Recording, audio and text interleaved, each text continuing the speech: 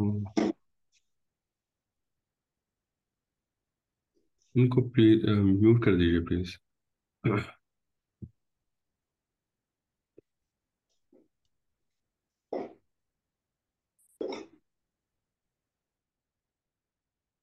جزاکم اللہ. الحمد للہ وکفا والسلام علی عبادہ الذین اصطفیٰ. اما بعد فاعوذ باللہ من الشیطان الرجیم. بسم اللہ الرحمن الرحیم. وآت ذا القربى حقه والمسكين وابن السبيل ولا تبذر تبذيرا إن المبذرين كانوا إخوان الشياطين وكان الشيطان لربه كفورا. سبحان ربك رب العزة عما يصفون سلام على المرسلين والحمد لله رب العالمين. اللهم صل على سيدنا محمد وعلى آل سيدنا محمد وبارك وسلم. اللهم أرنا الحق حقا وارزقنا اتباعه وأرنا الباطل باطلا وارزقنا اجتنابه ربنا زدنا علما. تو اس کلاس میں سورہ بنی اسرائیل کی ہم تفسیر پڑھتے ہیں ہمارا قرآن جلد نمبر 5 سے، اور جو بھی آیات تلاوت کی گئی ہیں آیت نمبر 26 اور 27، ان کا ترجمہ اور خلاصہ تفسیر ہم نے پچھلی کلاس میں پڑھ لیا تھا. معاف کیجیے گا، ذرا طبیعت خراب چل رہی ہے، کافی لمبا ہو گیا اس دفعہ کے، تو اس وجہ سے کلاس میں مشکل ہو رہی ہے تھوڑی.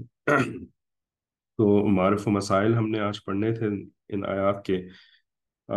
ان آیات میں اللہ رب العزت نے عام رشتہ داروں کے حقوق کے اہتمام کے بارے میں فرمایا ہے. بیسیکلی جس طرح کہہ سکتے ہیں کہ یہ جو آیات ہیں یہ معاملات کی تربیت سے متعلق ہیں. دین عبادات اور معاملات ان دونوں کا مجموعہ ہے. عبادات اللہ اور بندے کا آپس میں تعلق، اس میں جو بندے کے اوپر فرائض آتے ہیں اور اللہ کے حقوق آتے ہیں ان کو عبادات کہہ دیا جاتا ہے. اور جو بندوں کا آپس میں معاملہ ہوتا ہے تو اس میں بندوں کے اوپر جو ایک دوسرے کے حقوق آتے ہیں تو ان کو معاملات کہا جاتا ہے. تو یہ جو آیت ہے اس میں معاملات سے متعلق اللہ تعالیٰ کے احکامات ہیں. تو عام رشتہ داروں کے حقوق کا اہتمام. حضرت فرماتے ہیں معارف و مسائل میں پیج نمبر 469 جو آپ کے سامنے شیئر بھی ہوا وہ ہوگا اسکرین پر، کہ پچھلی آیتوں میں والدین کے حقوق اور ان کے ادب و احترام کی تعلیم تھی. اس آیت میں عام رشتہ داروں کے حقوق کا بیان ہے کہ ہر رشتے کا حق ادا کیا جائے. یعنی صرف والدین ہی کا حق ایک نہیں ہے انسان کے اوپر، بلکہ والدین کے ساتھ ساتھ جو ہے وہ اولاد کا بھی حق ہے اور دوسرے رشتہ داروں کا بھی حق ہے. اچھا. فرماتے ہیں کہ جو کم سے کم ان کے ساتھ حسن معاشرت اور عمدہ سلوک ہے. معاشرت جو ہے وہ زندگی گزارنے کو کہتے ہیں. تو حسن معاشرت یعنی اچھے سے زندگی گزارنا، حسین طریقے سے زندگی گزارنا، اور عمدہ سلوک یعنی اچھا ان کے ساتھ رویہ رکھنا، عمدہ رویہ رکھنا. ٹھیک ہے، ایک منٹ، کیا کر دیا آپ نے؟ ایک منٹ یہ چلیے. اوکے. تو کم سے کم ان کے ساتھ حسن معاشرت، ٹھیک ہے، یعنی یہ کم سے کم درجہ ہے اس کا. اور وہ اگر حاجت مند ہوں تو ان کی مالی امداد بھی اپنی وسعت کے مطابق اس میں داخل ہے. یعنی کسی کی مالی امداد کرنا یہ عام طور پر حسن معاشرت میں داخل نہیں ہوتا. یہ کسی خاص سچویشن میں پھر یہ ضروری بنتا ہے کہ مالی امداد بھی آگے بڑھ کر کے کری جائے. تو کم سے کم بیان کر دیا حسن معاشرت اور عمدہ سلوک، اور اگر ضرورت پڑے تو مالی امداد بھی، لیکن وہ اپنی وسعت کے مطابق جتنا اللہ تعالیٰ نے دیا ہے تو اس کے دائرے میں رہتے ہوئے مالی امداد کرنا. اس آیت سے اتنی بات تو ثابت ہو گئی کہ ہر شخص پر اس کے عام رشتہ دار عزیزوں کا بھی حق ہے. وہ کیا اور کتنا ہے اس کی تفصیل مذکور نہیں ہے. ٹھیک ہے، اس آیت سے ثابت ہو گیا کیا مطلب کہ ایک ہوتا ہے کہ ہم اپنے سمجھ کے مطابق کسی چیز کا فیصلہ کرتے ہیں کہ بھئی یہ چیز ہونی چاہیے کہ یہ چیز نہیں ہونی چاہیے. ہماری اپنی سمجھ کا تعلق جو ہے وہ ہماری اپنی عقل سے ہوتا ہے. ٹھیک ہے، اپنی عقل کی بنیاد پر ہم فیصلہ کرتے ہیں نا. تو دنیا کا نظام کیسے چلنا چاہیے، انسانوں کا تعلق آپس میں کیسے ہونا چاہیے، کیا صحیح ہے کیا غلط ہے، کتنا کرنا چاہیے کتنا نہیں کرنا چاہیے، تو کیا اس کا فیصلہ ہم اپنی عقل کے حساب سے کریں گے؟ ہر بندہ اپنی عقل کے حساب سے کرے گا. ٹھیک ہے، یا یہ کہ اس کے کوئی گائیڈ لائنز ہونی چاہیے، کوئی رولز ہونے چاہیے جو کہ اس کائنات کے بنانے والے نے سیٹ کیے ہوں. ٹھیک ہے، اس کائنات کے کا جو خالق ہے، اور اس کائنات میں رہنے والی جو مخلوق ہے اس کا جو خالق ہے. ٹھیک ہے، کائنات کا خالق اور کائنات کے اندر جو انسان، جن، رائٹ، جانور اور چرند پرند اور پودے، ٹھیک ہے، پتھر، یہ ساری کی ساری اس کائنات کے اندر مخلوق موجود ہے. ٹھیک ہے، تو ان کا جو پروردگار ہے اگر وہ ہمیں بتائے کہ کیا کرنا ہے اور کیا نہیں کرنا، تو اس کی زیادہ اہمیت ہونی چاہیے کہ اپنی عقل سے کوئی بات ہم سوچیں تو اس کی زیادہ اہمیت ہونی چاہیے. ٹھیک ہے، تو اللہ تعالیٰ کا کلام جو ہے وہ ہمیں یہ بتاتا ہے کہ اللہ تعالیٰ کیا چاہتے ہیں، یعنی اللہ تعالیٰ کی بتائی ہوئی تعریفات کیا ہیں. یہ اللہ تعالیٰ کے کلام سے ہی پتہ چلے گا نا. ٹھیک ہے، تو قرآن مجید اللہ تعالیٰ نے ہمیں عطا فرمایا. کتنی بڑی اللہ تعالیٰ کی نعمت ہے ہمارے لیے، کتنا بڑا اللہ تعالیٰ کا احسان ہے کہ اس کے ذریعے سے ہمیں یہ پتہ چل جاتا ہے کہ کیا چیز اللہ تعالیٰ چاہتے ہیں، اللہ تعالیٰ کس چیز کو صحیح سمجھتے ہیں، اللہ تعالیٰ کس چیز کو غلط سمجھتے ہیں. ٹھیک ہے، ورنہ اپنی عقل سمجھ کے مطابق تو ہر کوئی اپنا فیصلہ کرے گا. بھائی کسی کو رشتہ دار اچھے لگتے ہیں تو وہ کہے گا اچھا جی رشتہ داروں کے اوپر مجھے احسان کرنا چاہیے، مجھے ان کے ساتھ اچھا معاملہ کرنا چاہیے. کسی کو رشتہ دار اچھے نہیں لگتے، رائٹ، تو وہ کہے گا کہ نہیں مجھے تو اچھے نہیں لگتے، تو میں کیوں ان کے ساتھ اچھا معاملہ کروں. ٹھیک ہے، تو اپنی عقل کا تو یہ معاملہ ہے. ٹھیک ہے نا، مزاج کے مطابق پھر انسان فیصلہ کرتا ہے. لیکن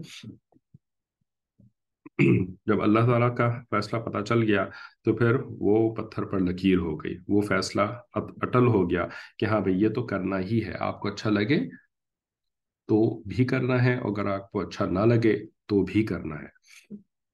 تو فرماتے ہیں کہ اس آیت سے اتنی بات ثابت ہو گئی، یعنی قرآن مجید اللہ تعالیٰ کے کلام سے یہ بات ثابت ہو گئی کہ ہر شخص پر اس کے عام رشتہ دار عزیزوں کا بھی حق ہے. عام رشتہ دار یعنی جو خاص رشتہ دار ہیں، ماں باپ، ان کا حق تو پیچھے آ گیا، بہت تفصیل ہم نے اس کی پڑھ لی. لیکن ان کے علاوہ جو رشتہ دار ہیں ان کو عام رشتہ دار کا اب کیا ہے اور کتنا ہے، اس کی تفصیل جو ہے وہ اللہ تعالیٰ نے اپنے قرآن مجید کے اندر ذکر نہیں کی. مگر عام صلہ رحمی اور حسن معاشرت کا اس میں داخل ہونا واضح ہے.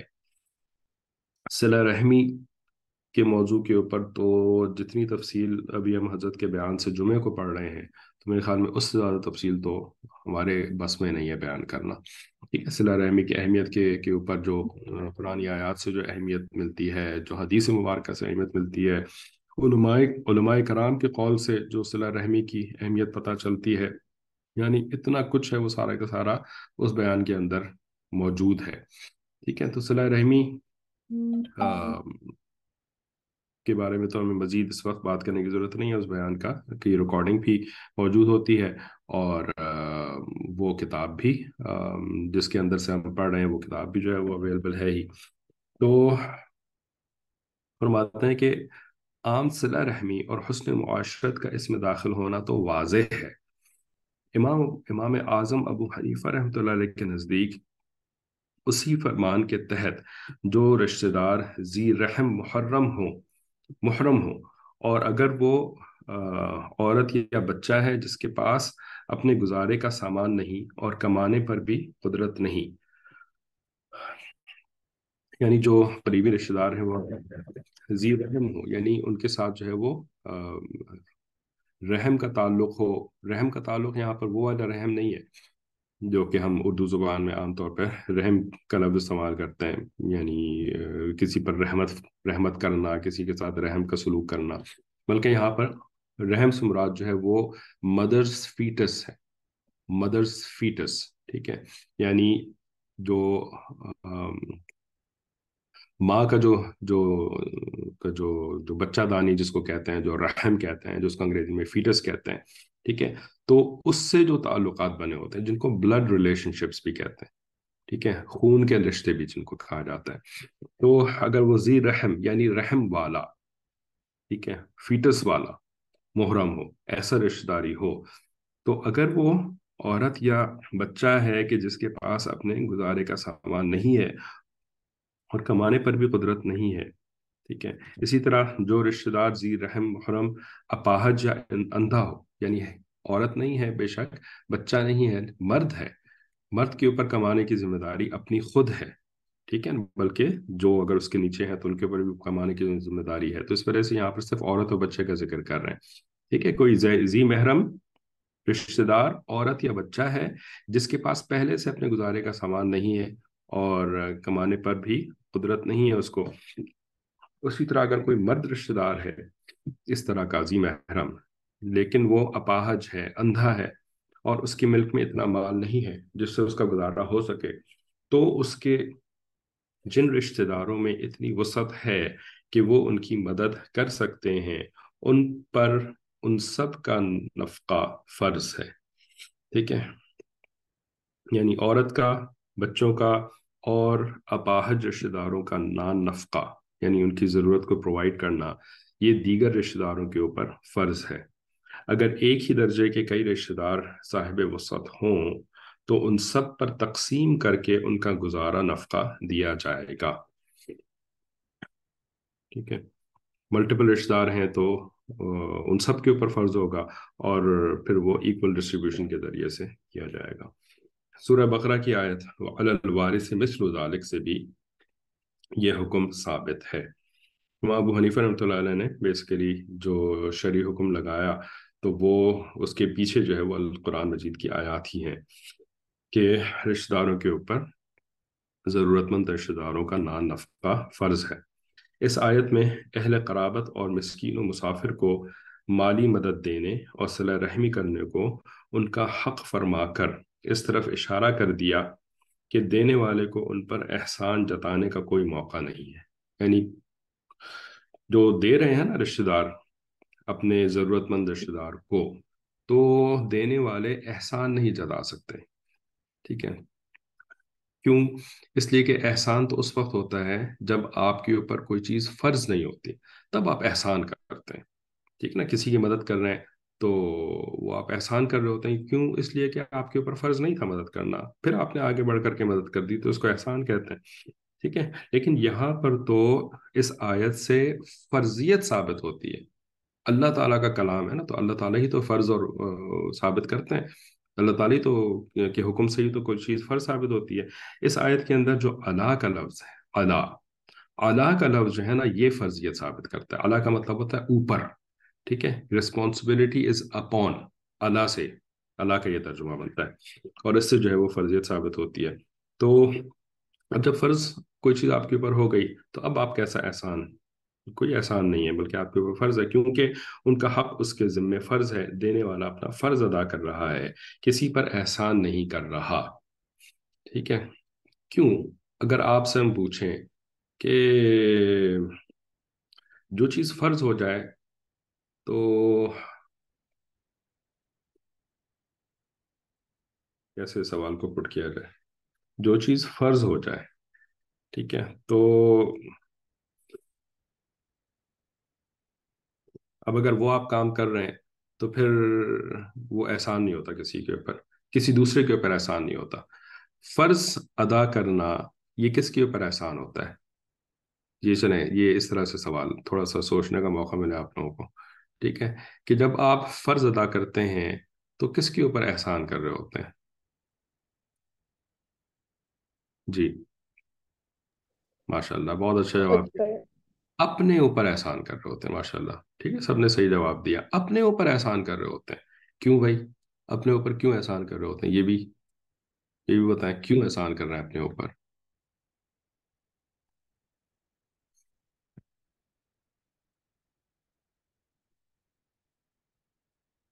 فرض قرض ہے، اتار رہے ہیں گناہ سے بچنے کے لیے، ٹھیک ہے، اور اپنے اوپر احسان کیوں کر رہے ہیں؟ تاکہ اللہ کا عذاب سے بچ سکیں. جی، ٹھیک ہے نا، یہ ہے. اپنے اوپر احسان کیوں کر رہے ہیں؟ کیونکہ اگر آپ فرض ادا نہیں کریں گے تو مار پڑے گی. مار پڑے گی، ٹھیک ہے. سزا ملے گی. کس کو ملے گی سزا؟ کسی دوسرے کو سزا ملے گی؟ نہیں، اپنے آپ کو سزا ملے گی. جو فرض ادا نہیں کر رہا اس کو سزا ملے گی. تو اگر وہ فرض ادا کر رہا ہے، اپنے اوپر احسان کر رہا ہے. کیوں اپنے اوپر احسان کر رہا ہے؟ کیونکہ وہ اپنے آپ کو اللہ کی سزا سے بچا رہا ہے. کیونکہ وہ اپنے آپ کو اللہ کی سزا سے، اللہ کے عذاب سے بچا رہا ہے. ٹھیک ہے. تو یہ جو فرض کا جو کانسیپٹ ہے نا، اس طریقے سے ذرا ہم اپنے ذہن کے اندر ایسے اس کو رکھا کریں. ٹھیک ہے، کہ ہم اپنے اوپر احسان کر رہے ہیں، کسی دوسرے کے اوپر احسان نہیں کر رہے. اور کیوں اپنے اوپر احسان کر رہے ہیں؟ کیونکہ اپنے آپ کو مار سے بچا رہے ہیں بھائی. ٹھیک ہے نا، اپنے آپ کو سزا سے بچا رہے ہیں. واقعہ آپ نے کیا لکھا؟ اللہ کی اطاعت کر رہے تاکہ فرض کی اللہ تعالیٰ کے یہاں پوچھ ہے، اور اسے ادا کر کے ہم اپنی ذمہ داری پوری کر رہے ہیں. اللہ کی ناراضگی سے بچ رہے ہیں. ہاں ٹھیک ہے، اللہ کی ناراضگی سے بچ رہے ہیں. اور اللہ کی ناراضگی جو ہے نا، یہ اس سے بڑی سزا اور دوسری کوئی ہو نہیں سکتی. کیونکہ اللہ تعالیٰ جب ناراض ہوتے ہیں تو پھر کیا ہوتا ہے؟ پھر اس کے بعد جو ہے نا، وہ نعمتیں جو ہمارے پاس ہوتی ہیں نا، وہ نعمتیں ہم سے دور ہو جاتی ہیں، نعمتیں چھننا شروع ہو جاتی ہیں. ٹھیک ہے. اور جب نعمت چھن جاتی ہے تو پھر اس کے بعد مزہ نہیں آتا. پھر اس کے بعد اذیت ہوتی ہے، اس کے بعد تکلیف ہوتی ہے، اس کے بعد دکھ ہوتا ہے، اس کے بعد سب کچھ ہوتا ہے اس کے بعد. ٹھیک ہے. تو فرض کا ادا کرنا اپنے اوپر احسان ہے. کیوں؟ اس لیے کہ ہم اپنے آپ کو اللہ کے عذاب سے اور سزا سے بچا رہے ہوتے ہیں. ٹھیک ہے نا. اب یہ کانسیپٹ انشاءاللہ ہمارا بن گیا اگر، تو نماز پڑھنا یہ بھی اپنے اوپر احسان ہے. زکوٰۃ ادا کرنا یہ بھی اپنے اوپر احسان ہے. رمضان کے روزے رکھنا یہ بھی اپنے اوپر احسان ہے. اسی طریقے سے ماں باپ کے حقوق ادا کرنا یہ بھی اپنے اوپر احسان ہے، ماں باپ کے اوپر احسان نہیں ہے. ٹھیک ہے نا. اور ہمارا دین تو اس کو آگے لے کر کے جاتا ہے کہ وَعَلَى الْوَارِثِ مِثْلُ ذَلِكَ. ٹھیک ہے، کہ دیگر رشتہ داروں کا بھی جو ہے وہ حق ادا کرنا یہ بھی اپنے اوپر احسان ہے، ان کے اوپر احسان نہیں ہے. کیا دین ہے یہ! اور مطلب کیا دین تو کیا بولیں، کیا رب العزت، رب یعنی پروردگار کی کیا بات ہے. ٹھیک ہے نا. کیونکہ دین کیا ہے؟ دین کوئی انسانوں کا بنایا ہوا لوگوں نے یعنی سوچ سمجھ کر کے کوئی کانسٹیٹیوشن بنا دیا. یہ جیسے کہ پاکستان کا کانسٹیٹیوشن، انڈیا کا کانسٹیٹیوشن، یونائٹڈ اسٹیٹس کا کانسٹیٹیوشن، کیا زبردست کانسٹیٹیوشن بنایا ہے بھائی. رائٹ. ملک کا کیا زبردست جو ہے نا وہ دستور بنایا ہے. میں سب کا خیال رکھا ہے ان دستور ساز اداروں نے، یا ان شخصیات نے سب کا خیال رکھا اس دستور کے اندر، اس کانسٹیٹیوشن کے اندر. کیا یہ دین ہے؟ ہیں؟ دین جو ہے وہ صحابہ کرام نے جو ہے وہ سوچ سمجھ کر کے کوئی دستور بنا دیا ہے، یا کچھ لوگوں نے دستور بنا دیا ہے؟ نہیں، یہ تو پروردگار کا بنایا ہوا ہے جس نے کہ ہمیں پیدا کیا. تو اس کی خوبی کس کی طرف پلٹتی ہے؟ اس کی تعریف کس کی طرف جاتی ہے؟ اللہ کی طرف. ہے نا. کیا بات ہے اللہ کی! کیا بات ہے میرے اللہ کی! رائٹ. کہ اس نے کیسے جو ہے نا وہ ایسا کر دیا کہ بھائی تم جو اچھے سے رہو گے نا ایک دوسرے کے ساتھ، یو آر ناٹ ڈوئنگ احسان upon any one else, you are doing احسان اپون یور سیلف. ہے نا. آگے فرماتے ہیں تبذیر کے اوپر. ٹھیک ہے. کیونکہ اس آیت میں دو چیزوں کا حکم تھا، ایک تو مسکین اور ابن السبیل ذات قربہ کے حقوق کا، اور آخر میں تھا ولا تبذر تبذیرا. ٹھیک ہے. تو تبذیر کے بارے میں فرماتے ہیں کہ فضول خرچی کے معنی کو قرآن حکیم نے دو لفظوں سے تعبیر فرمایا ہے، ایک تبذیر اور دوسرے اسراف. ٹھیک ہے. اسراف کے اوپر بھی ایک آیت ہے نا، ولا تسرفوا ان اللہ لا يحب المسرفین. ٹھیک ہے، کہ تم اسراف نہیں کرو کیونکہ اللہ تعالیٰ مسرفین سے، اسراف کرنے والوں سے محبت نہیں کرتا. بھائی محبت نہیں کرتا تو پھر کیا کرتا ہے؟ محبت کا نہ ہونا پھر یہ کیا ہوتا ہے؟ یہ ناراضگی کا ہونا ہوتا ہے، نفرت کا ہونا ہوتا ہے. تو مصرفین سے پھر اللہ تعالیٰ محبت نہیں کرتے. بڑے اچھے انداز میں اللہ تعالیٰ نے فرما دیا کہ دیکھو پھر نا میری نفرت کے لیے تیار ہو جاؤ، میری دشمنی کے لیے تیار ہو جاؤ اگر اسراف کرو گے تو اس آیت مذکورہ میں واضح ہے اسراف کی ممانعت. آیت ولا تسرفوا سے ثابت ہے جو ابھی آپ کے سامنے پڑھی گئی. بعض حضرات نے فرمایا کہ دونوں لفظ ہم معنی ہیں، یعنی اسراف اور تبذیر دونوں کا ایک ہی معنی ہے۔ کسی معصیت میں یا بے موقع بے محل خرچ کرنے کو تبذیر و اسراف کہا جاتا ہے۔ ٹھیک ہے، معصیت کا مطلب ہوتا ہے گناہ، یعنی اللہ کی نافرمانی۔ ٹھیک ہے، جیسے انسان خرچ کر رہا ہے شراب خریدنے کے لیے، اپنے پیسے کو خرچ کر رہا ہے، تو بھئی شراب جو ہے یہ حرام چیز ہے، اس میں پیسے کو خرچ کر رہا ہے۔ میوزیکل انسٹرومنٹس خریدنے کے لیے پیسے کو خرچ کر رہا ہے، ٹھیک ہے نا، تو یہ اسراف و تبذیر ہے۔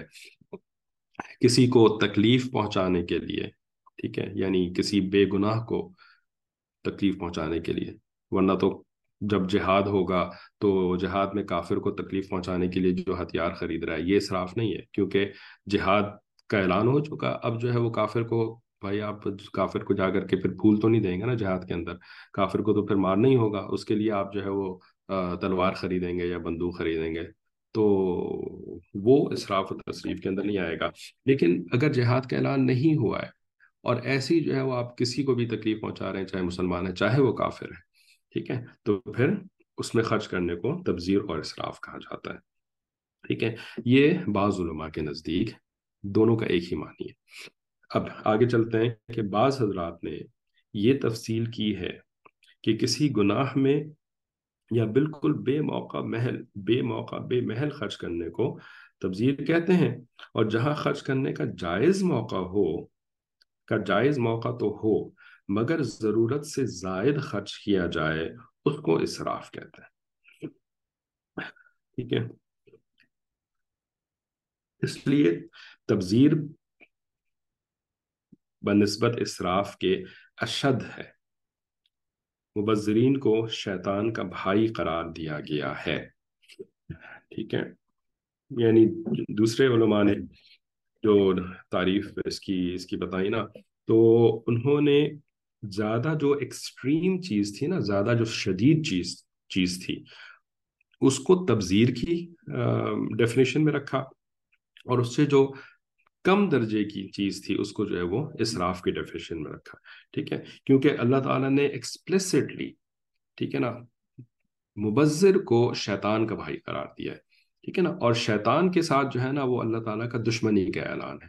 ان الشیطان لکم عدو فاتخذوہ عدوا، ٹھیک ہے نا، شیطان جو ہے وہ تمہارا دشمن ہے، شیطان اللہ تعالیٰ کا بھی دشمن ہے۔ ٹھیک ہے، تو یہ بہت ہی کلیئر الفاظ کے اندر دشمنی کا اعلان ہے، تو مبذر جو ہے وہ شیطان کا بھائی ہے۔ ٹھیک ہے، تو اس وجہ سے مبذر فرمایا کہ گناہ میں یا بالکل بے موقع بے محل خرچ کرنے کو تبذیر کہتے ہیں، یا اس کے کرنے والے کو مبذر کہتے ہیں۔ لیکن اسراف جو ہے نا یہ ایک لیسر درجے کا، یہ کمتر درجے کا گناہ ہے، کہ جس کے اندر خرچ کرنے کا جائز موقع تو ہے مگر ضرورت سے زائد، یعنی گناہ میں خرچ نہیں کر رہے لیکن جتنا کرنا چاہیے تھا اس سے زیادہ خرچ کر رہے ہیں۔ ٹھیک ہے، مثال کے طور پر گھر کے اندر جو ہے وہ آپ کھانے پینے کی اشیاء لے کر کے آ رہے ہیں، تو بھائی جائز کھانے کی چیزیں خرید کے لے کے آ رہے ہیں گھر کے اندر، تو یہ کوئی گناہ تو نہیں ہے نا، جائز کھانے کی چیزیں آپ لے کر آ رہے ہیں، لیکن لانا جو ہے وہ 1 کلو تھا، ضرورت جو ہے وہ 1 کلو کی ہے، اور لے کر کے آ رہے ہیں 5 کلو، ٹھیک ہے نا، اور بعد میں پھر جو ہے وہ سارا کھانا جو ہے وہ سڑ رہا ہوتا ہے، گل رہا ہوتا ہے، پھک رہا ہوتا ہے۔ ٹھیک ہے، تو اس کو اسراف کہا۔ جیسے کہ عام طور پہ شادی بیاہ کے موقع پر ہوتا ہے کہ یعنی ایک تو انتظام بھی جو ہے وہ اتنا زیادہ لوگوں کا کیا جاتا ہے، اور بلایا جو ہے وہ کم لوگوں کو جاتا ہے، ٹھیک ہے، یا آئے جو ہے وہ کم لوگ ہوتے ہیں، ایکسپیکٹڈ ہوتا ہے بھئی آپ کے کتنے مہمان آ سکتے ہیں، لیکن آپ نے جو ہے وہ جو کوئی مسئلہ نہ ہو جائے، کوئی گڑبڑ نہ ہو جائے، تو ہم نے جو ہے نا وہ 100 کو بلایا تو ہم 200 کے کھانے کا انتظام کریں گے، اور پھر آپ کو پتہ ہے کہ جب شادی کا موقع ختم ہوتا ہے تو اس کے بعد جو ہے وہ بے انتہا کھانا جو ہے وہ پھک رہا ہوتا ہے۔ ٹھیک ہے، لوگ خود بھی جو شادی کے اندر یعنی انوائٹڈ ہوتے ہیں، تو وہ بھی اپنے پلیٹ کے اندر کتنا بھرتے ہیں، ٹھیک ہے، کہ بھئی بس ناؤ اور نیور، ہے نا، بس اب جتنا موقع ملا ہے، چمچہ ہاتھ میں آیا ہے، ٹیبل کے سامنے جو ہے وہ اب مجھے موقع ملا ہے، تو میں اتنا بھر لوں کہ بعد میں مجھے آنے کی ضرورت نہ پڑے، یا یہ کہ بعد میں آؤں گا تو پتہ نہیں بچے گا کہ نہیں بچے گا، تو ابھی بھر لوں۔ حالانکہ اپنے پیٹ کے حساب سے انسان بھرے، اندازہ تو انسان کو ہوتا ہے کہ وہ کتنا کھا سکتا ہے، روزانہ کھاتے ہیں نا، دو دو تین تین دفعہ ماشاءاللہ ہم لوگ تو کھاتے ہیں، تو ہمیں اپنے ڈائٹ کا اندازہ نہیں ہے کہ ہم کتنا کھا سکتے ہیں، ٹھیک ہے، لیکن بھرتے ہیں تین بندوں کا، تو اس کے بعد جو ہے وہ پلیٹیں ساری کی ساری ایسی پڑی ہوئی ہوتی ہیں کہ جن کے اندر جو ہے وہ اچھا خاصا کھانا جو ہے وہ بچا ہوا ہوتا ہے، ٹھیک ہے، تو یہ اسراف کہلائے گا، یہ کیا کہلائے گا؟ اسراف، یہ تبذیر نہیں کہلائے گا اس دوسری ڈیفینیشن کے مطابق، ٹھیک ہے۔ تو اللہ تعالیٰ نے نا اسراف کا کی جو سزا بتائی ہے، یہ ایکسپلسٹلی نہیں بتائی ہے کہ میں تم سے نفرت کروں گا، میں تمہیں عذاب دوں گا، تم میرے دشمن ہو، ایسے نہیں فرمایا، بلکہ اللہ تعالیٰ نے بڑے ہی، جیسے کہ کوئی محبت کرنے والا کسی سے کہتا ہے نا کہ بھائی اگر آپ نے ایسے کیا نا تو پھر محبت نہیں کروں گا میں آپ سے، ٹھیک ہے نا، اب پاسبل ہے کہ یا تو میں آپ سے نفرت کروں، لیکن ہو سکتا ہے بس میری محبت میں کمی ہو جائے، ٹھیک ہے نا، ہو سکتا ہے میں آپ کے ساتھ نیوٹرل ہو جاؤں، وہ محبت والا خصوصی برتاؤ میں آپ کے ساتھ نہ کروں، ٹھیک ہے۔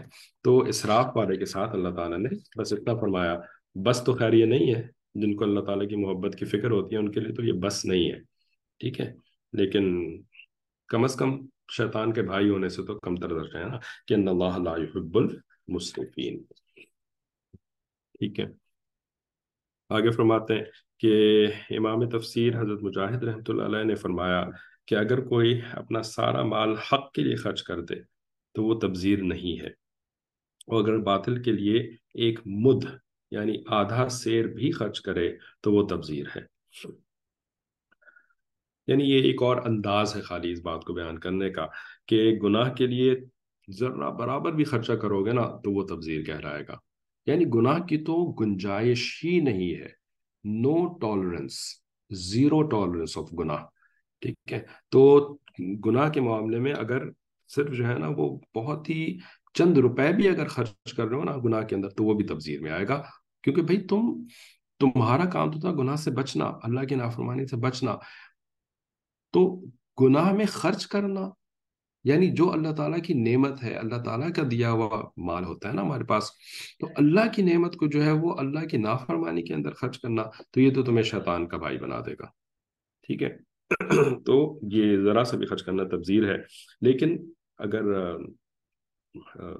نیکی کے کام کے لیے سارا مال بھی اگر خرچ کر دو نا تو وہ تبذیر نہیں ہے، جیسے کہ ہمارے ماضی کے بہت سارے ایسے واقعات ہوتے ہیں کہ بھئی کسی نے جو ہے نا اپنا سارا کا سارا مال کسی کو دے دیا، ٹھیک ہے، اس کی مدد کے لیے دے دیا، یا جو ہے وہ بیت المال میں جمع کرا دیا، یا جو ہے وہ کسی مدرسے کے اندر جمع کرا دیا، ٹھیک ہے، تو وہ تبذیر نہیں کہلائے گا۔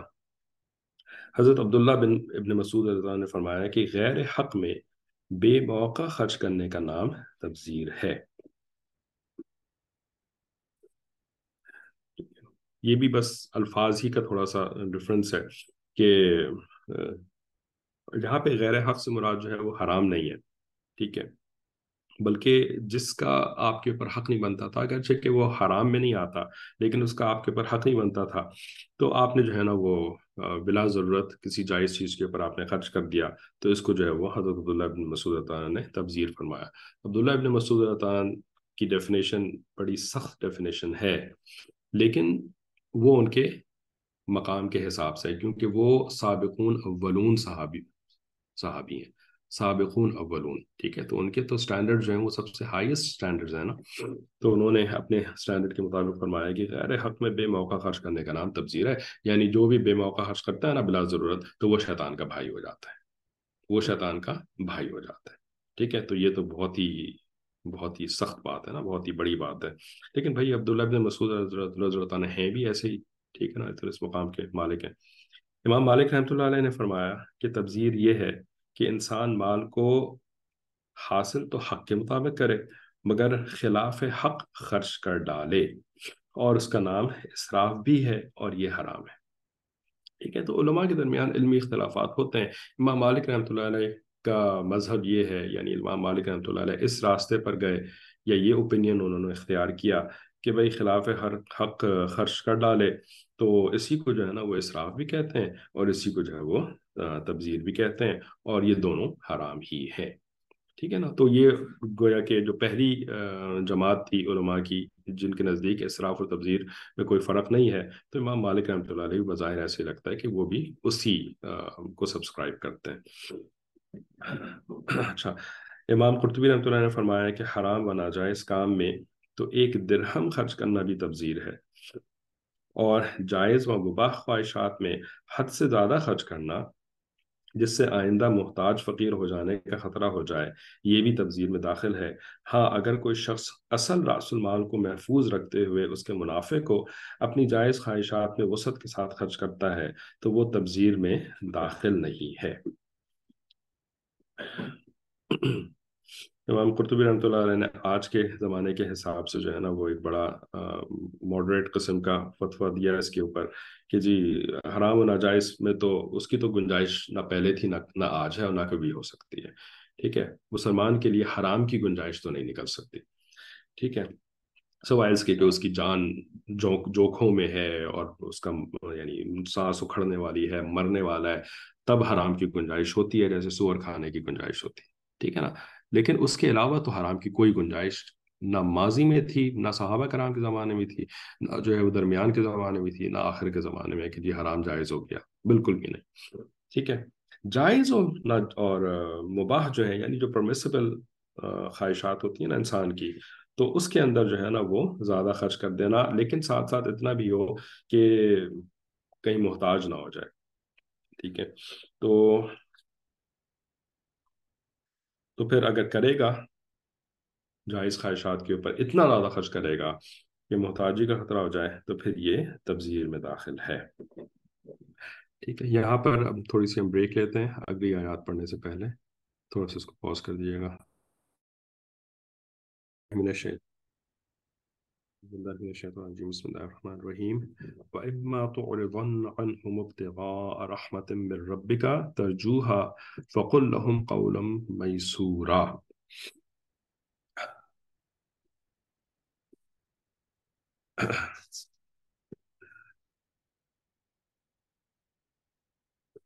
ان آیات میں بلکہ اس آیت میں 28 اللہ تعالیٰ ارشاد فرماتے ہیں، جس کا اردو زبان میں ترجمہ بنتا ہے کہ اور اگر کبھی تغافل کرے، اما تعرضن عنہم ابتغاء رحمت من ربک، تو ان کی طرف سے انتظار میں اپنے رب کی مہربانی کے جس کی تجھ کو توقع ہے تو کہہ دے ان کو بات نرمی کی۔ ٹھیک ہے، ذرا مشکل ہے اس کو ایسے سمجھنا، تو ہم اس کو تفسیر سے ہی پھر سمجھنے کی کوشش کرتے ہیں، بلکہ حقیقت تو یہ ہے کہ آج اس کو مطالعے کا بالکل بھی موقع نہیں ملا ہے۔ تو ابھی پہلی دفعہ آپ کے ساتھ ہی میں پڑھوں، میں پہلی دفعہ تو نہیں پڑھا، لیکن کافی عرصے کے بعد اس آیت کی تفسیر کو آج اس کو پڑھ رہے ہیں، کیونکہ حالات ایسے چل رہے ہیں کہ مطالعہ نہیں کر سکیں گے اس آیت کا۔ آگے فرماتے یعنی اس کی خلاصہ تفسیر میں فرماتے ہیں کہ اس آیت میں حقوق العباد سے متعلق پانچواں حکم یہ دیا گیا ہے کہ اگر کسی وقت حاجت مندوں کو ان کی ضرورت کے مطابق دینے کا انتظام نہ ہو سکے تو اس وقت بھی ان کو روکھا جواب نہ دیا جائے، بلکہ ہمدردی کے ساتھ آئندہ سہولت کی امید دلائی جائے۔ ٹھیک ہے، یہ تو بہت آسان ہو گیا ہم فقیروں کے لیے۔ ٹھیک ہے، کہ اگر آپ کے پاس نہیں ہے اس وقت دینے کا، تو بس اس وقت بھی جو ہے نا وہ اچھے سے ہی ان کے ساتھ بات کر دی جائے اور آئندہ کی امید دلائی جائے کہ بھائی انشاءاللہ جیسی ہوگا ہم آپ کو دیں گے۔ اور اگر کسی وقت تمہارے پاس ان لوگوں کو دینے کے لیے مال نہ ہو، یہ اب ترجمہ آگے شروع کر رہے ہیں، تم کو اس رزق کے انتظار میں جس کی اپنے پروردگار سے توقع ہو، ٹھیک ہے، اس کے نہ آنے تک ان سے پہلو تہی کرنا پڑے، تو اتنا خیال رکھنا کہ ان سے نرمی کی بات کہہ دینا، یعنی دلجوئی کے ساتھ ان سے وعدہ کر لینا کہ انشاءاللہ تعالی سے آئے گا تو دیں گے۔ ٹھیک ہے، دل آزار جواب مت دینا، یعنی ان کا دل توڑنے والا جواب ان کو مت دینا کہ کیا مصیبت ہے، تم ہر وقت جو ہے وہ مجھے تنگ کرتے رہتے ہو، جب ہوگا تو دے دیں گے نا، اس طریقے سے جھڑک کر کے جو ہے وہ ان لوگوں کو جواب نہ دینا۔ ٹھیک ہے، اب یہ لوگ جو ہیں وہ کون ہیں؟ دور کے رشتہ دار ہیں۔ ٹھیک ہے، یعنی ماں باپ اور سگے بھائی بہن نہیں ہیں، بلکہ ان کے علاوہ جو رشتہ دار ہوتے ہیں، ایکسٹینڈڈ فیملی جو ہوتی ہے نا، ان کو اللہ تعالیٰ فرما رہے ہیں کہ ان کو آپ نرمی سے بات کریں، ٹھیک ہے؟ تو ہم سے تو اتنا نہیں ہوتا کہ یہ ہیں جو ہمارے جو زیادہ قریب رشتہ دار ہیں، جو بڑے ہیں، تو ان کے ساتھ نرمی سے بات کریں۔ یہاں تو دوسروں سے جو ہے وہ نرمی سے بات کرنے کا حکم دیا جا رہا ہے، ٹھیک ہے؟ اور وہ بھی اس وقت جب کہ وہ اچھا خاصا جو ہے وہ ہمارے لیے یعنی ہمیں بودر کر رہے ہیں، ٹھیک ہے، کہ مدد کرو ہمیں چاہیے، اور یعنی ایک بہت ہی ڈفیکلٹ سچویشن ہو جاتی ہے نا۔ اب آپ سوچیں جب ایسے رشتے دار جو ہے وہ آپ کے کہتے ہیں بھی گلے پڑ گئے، ٹھیک ہے نا، پیچھے لٹک گئے، ٹھیک ہے، ایسے ایسے لفظ ہم استعمال کرتے ہیں، تو پھر تو ہم جائز سمجھتے ہیں ان کو ڈانٹ ڈپٹ کر دینا، جھڑک دینا، ٹھیک ہے؟ تو اللہ تعالیٰ اس سے بھی منع کر رہے ہیں، اور قولم میسورہ، ایک نرم اور آسان بول کہنے کے لیے کہہ رہے ہیں۔ خالہ خالو، چچا چچی، یہی سب۔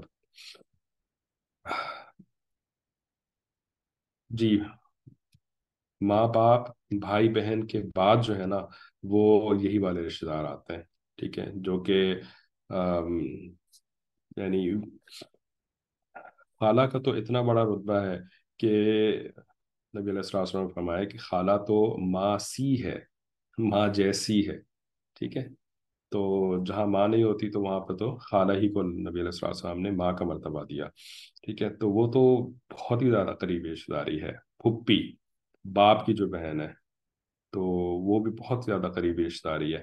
یہاں پر تو سمجھ لیں کہ جیسے کہ وہ تو ظاہر ہے آتے ہی ہیں اس کے اندر، لیکن سیکنڈ کزنس جن کو کہتے ہیں نا، بلکہ کزنس جن کو کہیں گے، ماں باپ کے کزنس، ٹھیک ہے، ماں باپ کے کزنس، ٹھیک ہے، تو وہ ایک ذرا دور کی فیملی نظر آتی ہے، ذرا ذرا ایکسٹینڈڈ فیملی نظر آتی ہے، ٹھیک ہے؟ ماں باپ کے بھائی بہن تو بہت ہی زیادہ قریبی رشتہ داری ہوتی ہے، ماموں، پھپھی، چچا اور خالہ۔ معارف و مسائل۔ اس آیت میں رسول کریم صلی اللہ علیہ وآلہ وسلم اور ان کے واسطے سے پوری امت کی عجیب اخلاقی تربیت ہے کہ اگر کسی وقت ضرورت مند لوگ سوال کریں اور آپ کے پاس دینے کو کچھ نہ ہو، اس لیے ان لوگوں سے اعراض کرنے پر مجبور ہوں، تو بھی آپ کا یہ اعراض مستغیانہ، مستغنیانہ یا مخاطب کے لیے توہین آمیز نہ ہونا چاہیے، بلکہ یہ پہلو تہی کرنا اپنے عجز و مجبوری کے اظہار کے ساتھ ہونا چاہیے۔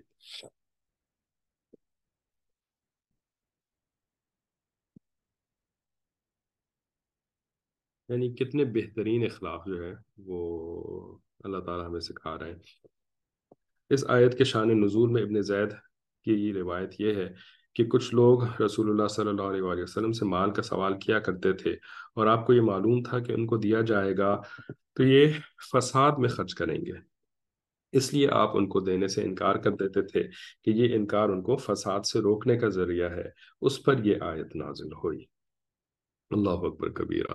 یعنی اللہ تعالیٰ نے اپنے حبیب علیہ السلام السلام کو ان لوگوں کے ساتھ بھی قولم میسورہ کا حکم دیا کہ جن کے بارے میں پتا تھا یہ بات کہ اگر ان کو دے دیا تو وہ برے کاموں کے اندر اس کو خرچ کریں گے، ٹھیک ہے؟ تو یہ نہیں کہا کہ ان کو آپ پھر بھی دیں، دینے کا حکم نہیں دیا، ٹھیک ہے، بلکہ ان سے جو ہے نا وہ نرم بولنے کا حکم دیا، ٹھیک ہے؟ اس میں مسند سعید بن منصور میں، یعنی حدیث کی کتاب میں جو مسند سعید بن منصور کہلاتی ہے، اس میں بروایت صبا بن حکم مذکور ہے کہ رسول اللہ صلی اللہ علیہ وآلہ وسلم کے پاس کچھ کپڑا آیا تھا، آپ نے اس کو مستحقین میں تقسیم فرما دیا، اس کے بعد کچھ اور لوگ آئے جبکہ آپ فارغ ہو چکے تھے، یعنی کپڑا وغیرہ دے کر کے بانٹ کر کے آپ فارغ ہو چکے تھے اور کپڑا ختم ہو چکا تھا، تو ان کے بارے میں یہ آیت نازل ہوئی۔ فساد میں خرچ کرنے سے کیا مراد ہو سکتا ہے کہ گناہ کے کاموں میں خرچ کرنا، جیسے کہ عام طور پر آج کل ہوتا ہے کہ بھئی کوئی جو ہے نا وہ نشے میں پڑ جاتا ہے، ٹھیک ہے، چرس کا نشہ کر رہا ہے، شراب کا نشہ کر رہا ہے، یا جوا کھیلنے کے اندر۔ آج کل جوئے کی بہت ساری مختلف شکلیں ہیں کہ جیسے پتہ نہیں وہ ڈبو کھیلنا کھیلتے ہیں، اس کے اندر پیسے لگاتے ہیں، ایون کیرم کے اندر بھی جو ہے وہ کیرم آئی تھنک وہ ایک ہی چیز ہوتی ہے شاید، وہ کوئی بہت بڑا سا کیرم بورڈ ہوتا ہے، تو اس کو جو ہے نا وہ اس کے اندر جوا شامل کر دیتے ہیں۔ سنوکر کلبز وغیرہ بنے ہوئے ہیں تو اس کے اندر جو ہے وہ جوا کھیلتے ہیں۔ کرکٹ کے اندر لوگوں نے جوئے کی رقمیں لگائی ہوئی ہوتی ہیں، घोड़ दौड़ के अंदर जुए की रकमें, तो वो ज़्यादा अमीर लोग जो होते हैं वो घोड़ दौड़ के अंदर यानी जुआ खेलते हैं।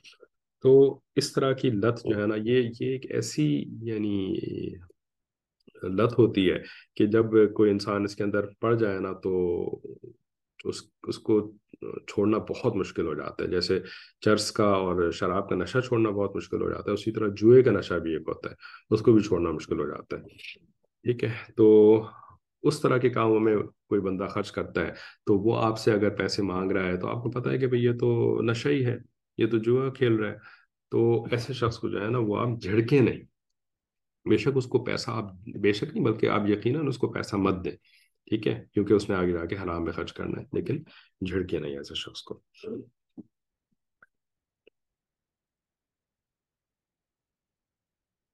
हाँ, बस ये मैसेज पढ़ के क्लास आज की ख़त्म करते हैं कि हमें कुछ देने के लिए रमज़ान का वेट करना चाहिए, या जब हो तो गरीब और रिश्तेदारों में डिस्ट्रीब्यूट कर सकते हैं, क्योंकि अम्मी कहती हैं कि रमज़ान में ज़्यादा सवाब मिलेगा, तो रमज़ान में देंगे।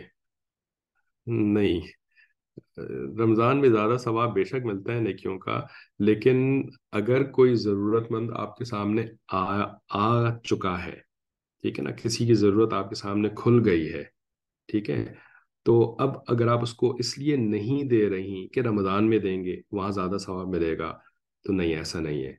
बल्कि इस वक्त जो है ना, वो आपको गुनाह मिलना शुरू हो गया है। रमज़ान में सवाब तो कुछ भी नहीं मिलेगा, कुछ भी नहीं मिलेगा उसके ऊपर सवाब। ठीक है, बल्कि उल्टा जो है वो आपको गुनाह मिलना शुरू हो गया है, क्योंकि ज़रूरत तो इस वक्त थी ना। ठीक है, तो बस कॉमन सेंस की बात भी है, और बिल्कुल ऐसा ही है। बाकी ये है कि लोग अमूमन अपनी ज़कात जो है वो रमज़ान में निकाला करते हैं। उसके दो रीज़न्स होते हैं। एक रीज़न तो ये होता है कि भाई रमज़ान का आना जो है ना, वो हमें याद रहता है अल्हम्दुलिल्लाह। ठीक है भाई, अभी रमज़ान का महीना आ गया है, कोई कोई मुसलमान मिस नहीं करता रमज़ान के महीने को। ठीक है। बाकी इस्लामी महीने हमसे मिस हो जाते हैं, क्योंकि हमारा जो राइज कैलेंडर है दुनिया के अंदर, वो इस्लामी कैलेंडर नहीं है। ठीक है, तो हमसे जनवरी तो मिस नहीं होता, फरवरी तो मिस नहीं होता, बल्कि अक्सर लोगों से तो इवन वो भी मिस हो जाता है कि भाई जनवरी शुरू हो गया, फरवरी शुरू हो गया, लेकिन रमज़ान शुरू होना तो मिस नहीं होता ना। तो इसी वजह से लोग जो है वो रमज़ान के साथ अपनी ज़कात को टाई करते हैं, ताकि साल साल का हिसाब आसान हो सके। ठीक है। और फिर उसके बाद एक कम दर्जे की अहमियत ये होती है कि रमज़ान में ज़कात निकालेंगे तो सवाब, उम्मीद है कि सवाब ज़्यादा मिलेगा, 70 गुना ज़्यादा सवाब मिलेगा। ठीक है, बस इतना सा है मामला, वरना देना तो भाई ज़रूरत के हिसाब से, और ज़रूरत पड़ने के वक्त देना होता है। जब ज़रूरत ख़त्म होगी तो उसके बाद देने का फ़ायदा नहीं होता।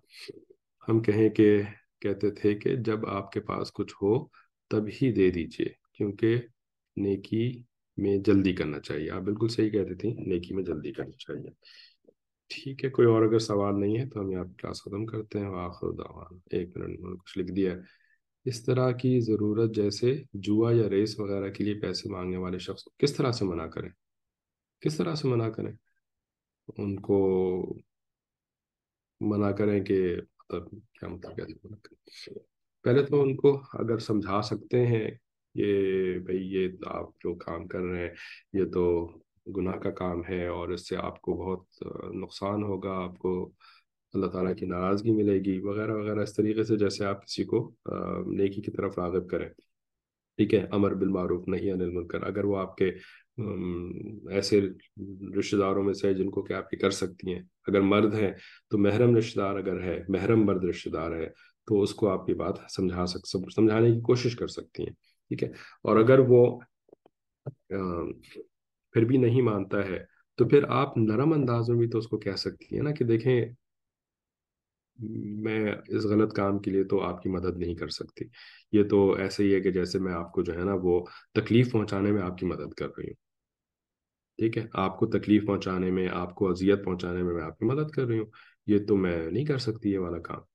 ठीक है, तो ये झड़कना नहीं कहलाएगा, ये कौलम कौलम मैसूरा ही कहलाएगा। ठीक है, हमारे अपने अंदर ये चीज़ पक्की हो ना, कि गुनाह करने का मतलब है तकलीफ पहुंचना। ठीक है, जैसे आज शुरू में बात हुई थी, तो फिर हम अगले बंदे को भी इसी तरीके से कम्युनिकेट कर सकेंगे। वाखिर दावाना अनिल हम्दुलिल्लाहि रब्बिल आलमीन। अस्सलामु अलैकुम।